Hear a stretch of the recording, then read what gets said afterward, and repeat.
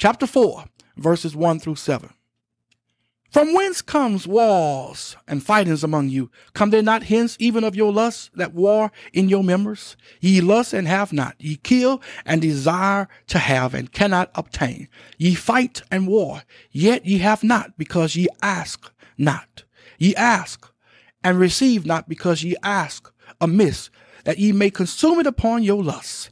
Ye adulteresses, know ye not that the friendship of the world is enmity with God? Whosoever therefore will be friend of the world is the enemy of God. Do you think that the scripture said in vain, the spirit that dwelleth in us lusteth to envy? But he giveth more grace. Wherefore he said, God resisteth the proud, but giveth grace unto the humble. Submit yourselves therefore to God. Resist the devil, and he will flee from you. Now we see here that selfishness is a destroyer.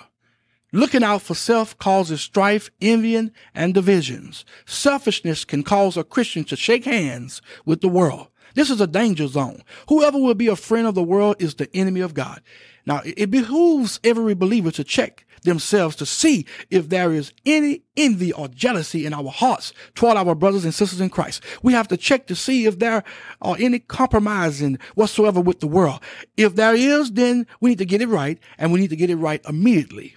Submit yourselves to God. We must yield our members to the Spirit of God. Submitting to God means our lives must be in alignment to his will. We must resist the devil, and he will flee from us. How do we resist the devil? We do it by speaking and doing the word of God. When he tempted Jesus in the wilderness, he found nothing lacking in him because he was full of the word and of power. Afterwards, he left because Jesus gave him no place. Paul says this in Ephesians chapter 4 and verse 27, neither give place to the devil. Listen, when the enemy sees that he has nothing to work with, he will flee. All right, look at verses 8 through 10. Draw nigh to God, and he will draw nigh to you. Cleanse your hands, ye sinners, and purify your hearts, ye double-minded. Be afflicted and mourn and weep. Let your laughter be turned to mourning, and your joy to heaviness. Humble yourselves in the sight of the Lord, and he shall lift you up. Now, James tells them to draw near to God, and that God in turn would draw near to them. He tells them to repent of their prideful ways, envy of others, and for the showing of partiality among their brothers and sisters in Christ.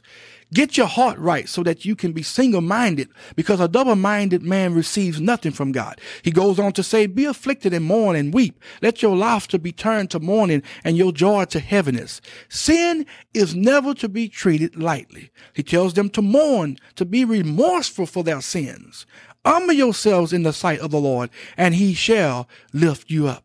All right, let's look at verses 11 and 12. Speak not evil one of another, brethren. He that speaketh evil of his brother and judgeth his brother speaketh evil of the law and judgeth the law. But if thou judge the law, thou art not a doer of the law, but a judge. There is one lawgiver who is able to save and to destroy. Who art thou that judgeth another? Now, it is a sin to speak evil of one another. It is a sin to slander another brother or sister in Christ.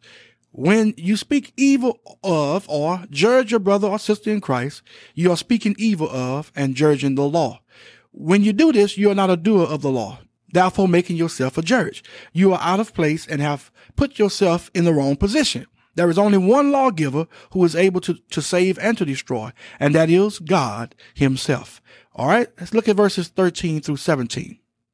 Go to now, ye that say, today or tomorrow, we will go into such a city, and continue there a year, and buy and sell, and get gain. Whereas ye know not what shall be on the morrow. For what is your life? It is even a vapor that appeareth for a little time, and then vanishes away.